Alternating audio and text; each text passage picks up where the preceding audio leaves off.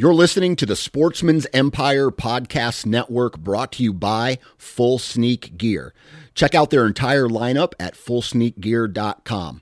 Also be sure to check out our entire stable of podcasts at sportsmansempire.com. New from Moultrie Mobile, the Feed Hub offers first-of-its-kind cellular connection and control for nearly any spin cast feeder on the market. When used with the Moultrie Mobile app, you can monitor feed and battery levels, run feeders on demand, receive alerts when feeders are clogged, and remotely adjust feeding times. The Feed Hub is ideal for anyone who maintains feeders.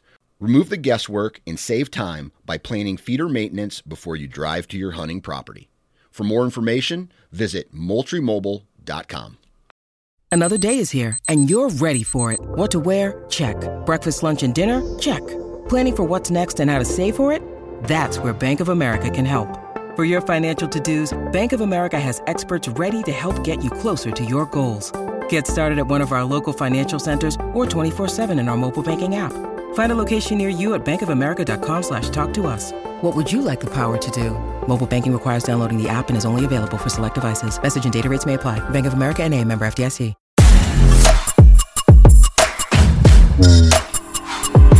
When I walked up, the line was already forming when I came back from the car. So I'm feeling pretty good about Friday. Yeah, the storm's coming. Did you guys see the video of the from the NRA of how long the lines have been at some of the doors? I mean, we thought it was crazy that it wrapped, a quarter mile this way. Some of the lines have been even longer. It's been nuts. I mean, I think it shows you like how hungry people were to get out after 2 years of not having consumer shows. I'm willing to bet this will be the biggest one they've had. Yeah.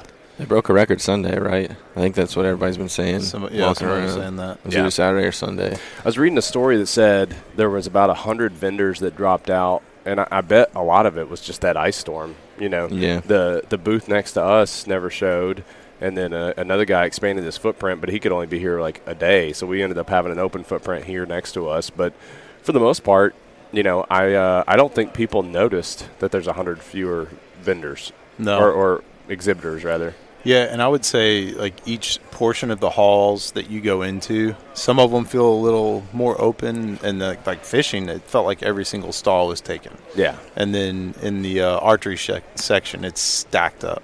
Yeah. In here, you definitely see some open spots, but I wouldn't be surprised if they do show back up for the weekend. They're just capitalizing on the weekends. A lot of locals get that. You get a deal, too, on Sunday where you can come back on the same ticket the last day. I didn't know that. Oh, my gosh. Yeah, so Sunday could be really good. The problem is I think people sell out of stuff. Yeah. I mean, we're going to be close to – so we already had to reorder some stuff and have it overnighted a couple times. So, I think that'll be the challenge on Sunday is if you waited until Sunday to get that deal you wanted. And you do get deals on Sunday. Like our exhibitors might be a little more willing to cut the display model to you for a little bit of a deal. Yeah. But or they just don't want to take it back home. Right. They're like, right. We brought it here. It's staying here. Yeah. No, you can definitely that's definitely a strategy. The problem with that strategy is it may not pay off if people are taking some pictures of the Sasquatch over here. I love it. We brought a Sasquatch in our booth, and he's kind of been moving around. Dan and Erica have both worn Sasquatch a little bit. Dan got him a couple different times, and Erica was a funny Sasquatch because she looked like a foot shorter when she put the Sasquatch costume on. Like, I've never thought of Erica as short, but when she put that, because for a female she's pretty tall. Yeah. But she put that Sasquatch costume on, and for some reason all of a sudden she looked short. It could be because I was like Dan as a monkey. Like, he literally is built like a monkey. He's not. Let's make this a recurring thing that for about 5 minutes on every Uncensored, we just ream that guy. Especially when he's not here, does. it's good. Yeah. If he's here to defend himself, we'll ease up on that. Yeah. But no, I told Dan this. I was like, you're not built right. Like, there's something wrong with your proportions. and because short chest, long he's not arms. that much taller than me, but he could unscrew that top screw on that door, and I figured out like everything that was 8 feet high, I just talked to Dan and he could do it. Now you're how tall are you? I'm like 6'1". 6'1"? Okay, so you and Dan both. I just got short arms, I guess. I'm like a T-Rex over here. They're Can't built, reach anything. Dan's built like Tony Delk. Because I'm like 6 feet. Dan's 6'2", I think. But his arm, if you ever look at Dan's arms, they're very long. He said he got a custom tailored suit one time, and the tailor was like, "You're not built like most men." He said his exact quote from the tailor. That's kind of a cool thing. So I don't think that's just Brad ragging on Dan. Yeah. I want to compliment Dan because we did rag on him so much on the last show that people were actually like tagging Dan to tell him that he didn't know. He hadn't seen the show yet. I do want to say, like, a lot of this was Dan's doing. Yeah. And Dan's the man. Dan planned this whole thing. Dan, I like the design of it. I mean, we worked together on it, but like when it come down to deciding what boards to buy and the stains and the dimensions, and he had every board measured in a mock, and it turned out awesome. And the tactical backpacks was his idea, and that's like our number one big seller. So he was it Dan's idea? Yeah. Was it not? I thought that was my idea. But you think you would? Well, the only reason I think that is because Jacob and I had been here, and I remember having the conversation of like, dude, those tack bags we'll sell like hotcakes. I'm not a take credit for ideas guy, but you know. No, that actually does ring a bell, though. I think Jacob and I knew that tack bags would move here, and guess what our number one seller is? It's these tack bags. So, so what have you guys thought of the show? You've been here before, Jacob. Mm-hmm. What's the difference this time in exhibiting versus attending? I mean, obviously you're talking to a lot more people. That's the biggest difference. Because the last time we came, we kind of were just getting a lay of the land, visiting a couple people that we know we wanted to see. Obviously you don't see as much when you're in the booth all day long, but you do get to talk to a lot more people, tell a lot more people about GoWild, which is cool. I would say it's like Maryland, New Jersey, New York, Pennsylvania, of course. And so you're talking to these people, and we've almost got it nailed down too, where somebody walks up, we can peg where they're from. Yeah, I love all the accents. I'm used to hearing all the Southern accents, but up here you get all these good New York accents. You get a little bit of Boston. That's been fun. I met a guy who had a picture of Dogman. It was a pretty big deal. It was one of those things where he didn't like offer that to me until we were deep into conversation, because he was asking all about trail cams, and then I'm trying to figure out what it's been interesting to see what people are trying to photograph, because it's not just white-tailed deer. Yeah. There's a lot of people buying them for security. Yeah, a lot of people buying them for security, and it was interesting though, because this dude says, I have a photo of Dogman. I go, you know about Dogman? He goes, I have Dogman on my property. And I'm thinking at this point that this guy's a Looney Tune, right? I'm like, this guy's nuts.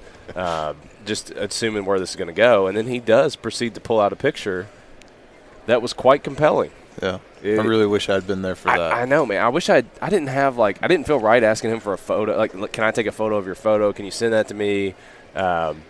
But it was like 8 feet high, and it was at night, and these eyes that were the biggest eyes I've ever seen on a trail camera were lit up, and they looked like coyote eyes, but very big, like huge eyes. 8 feet high on this tree is what he said. I don't have that perspective.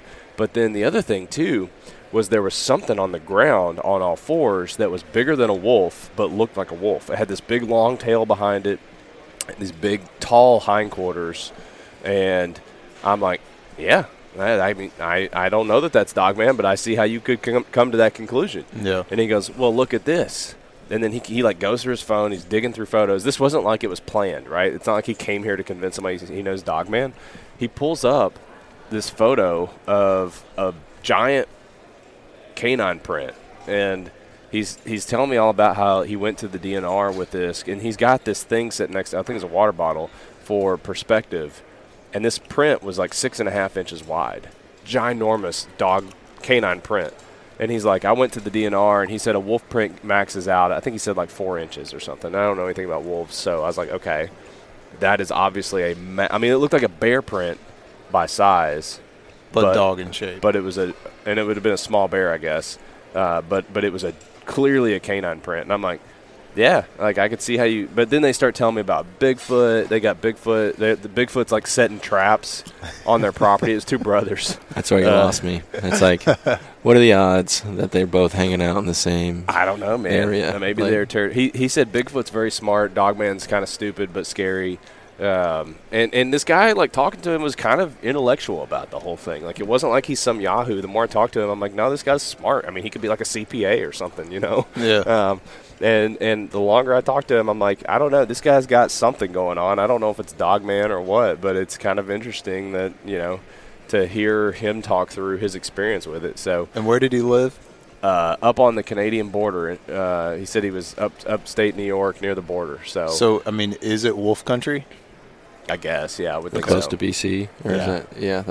That's definitely wolf country. I mean, I would think so. I don't know anything about the populations up here. But it was interesting. So I had a Dogman indirect encounter. Didn't see that coming. Yeah. We've had a good time meeting members, though. You guys gotten to chat with anybody while you've been up here? Yeah, man. It's been really cool. Yeah. That's been one of my favorite things. I think one thing we learned is the photo booth was cool, but it's, like, not the right environment for that. Like, people hit this show wide open looking to buy stuff. Yeah, and honestly, people were taking pictures with Squatch a second ago. That's been more of the attraction for pictures than the photo booth. Yep. Been a lot of people stopping, getting photos with him. Yeah, for sure.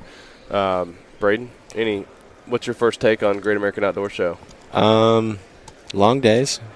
Probably big thing. I talk about, like, on a normal day, like, probably 10% the amount I talk up here, just, like, constantly talking to people. But for me and, like, my job, it's been really interesting, like, talking to people and, like, hearing how they're using different products and, like, what questions they're asking and, like, how we can help and, like, okay, you're wanting to get into this or you are into this, here's the product you should check out and, like, here's the reasons you should look into this, or maybe this isn't a good fit for you. Like, I think before this, it's a little bit overwhelming with the amount of things that we sell. Like, we all have knowledge about the things we directly use. Like, I understand this Garmin watch because I use it, but we sell a whole big, long line of Garmin watches, and through people asking questions, me not knowing, and Googling it, and then getting ready over time, like having all these answers to questions, like, now I can kind of fluently talk about a lot more of the stuff, and yeah, it's been cool. And then I've been surprised how many people have heard of GoWild or, like, are on GoWild. Like, it's been really cool. I didn't really know what to expect. I know we did the wear your T-shirt thing, and we've definitely had several folks come by and do that, and they've all just been super kind and super glad we got to meet them. Like, they're just say only good things about the platform and wanted to meet us, and it was really fun. You kind of sound like me. Like, it sounds like your sinuses are catching up to you. I think it's the talking so much. Yeah, like, I did too. I don't talk that much, and my throat's like, what's going on? Yeah, I travel with cold meds when we do shows because I end up just having to, like, try to dry out my sinuses because I don't know what it is. Something about talking this much, it, like, flares it up. It gets inflamed or something. And the hostel's super dry. The hostel, the garbage food. We're not staying in a hostel, just for the record. We have an Airbnb that is interesting. We have stories we probably shouldn't share. That's true. From the neighbors. Truly uncensored. Can't get that uncensored on uncensored. But, you know, the show's getting ready to open here. I know this is going to be a quick show for us today. But any parting thoughts? I mean, I'm really, like, to me, I think we're going to have 3 really good days. Yeah. And I think it's going to be a heck of a lot easier getting back than it was up here because we've got so much less inventory now. And no ice storm, hopefully. No ice storm. Oh, no rain. I drove through 8 hours of rain getting up here. The trailer lights went out. They shorted out on the vehicle side, not the trailer side. So we're going to try to get out of here early on Monday so I don't have to. I have a magnet light that I'm going to attach to the car. I'm going to actually zip tie it to the back of the trailer to get us back. But, yeah, we're going to be carrying significantly less weight because we have sold hundreds of pounds of tack bags. So I'm looking forward to the next 3 days. You can hear the volume getting louder. Like, people getting excited. They're getting ready to do national anthem. That's one of the cool things about the show. It gives you the goosebumps. It feels like you're already started to play a game. Yeah, they're very good. The guy that sang yesterday was absolutely on it. Ripped it. Yeah, dude. It's like Super Bowl level performance every morning. It's awesome. It's sick. So, and I guess Sunday night, too, we got to hurry up and pack up so we can go watch the Super Bowl somewhere. Yeah, we got to try to squeeze into a bar. I have no idea where this is going to work. $10 says I fall asleep in the third quarter. Yeah, maybe we should go to the Airbnb and watch it then so you're not sleeping in a bar.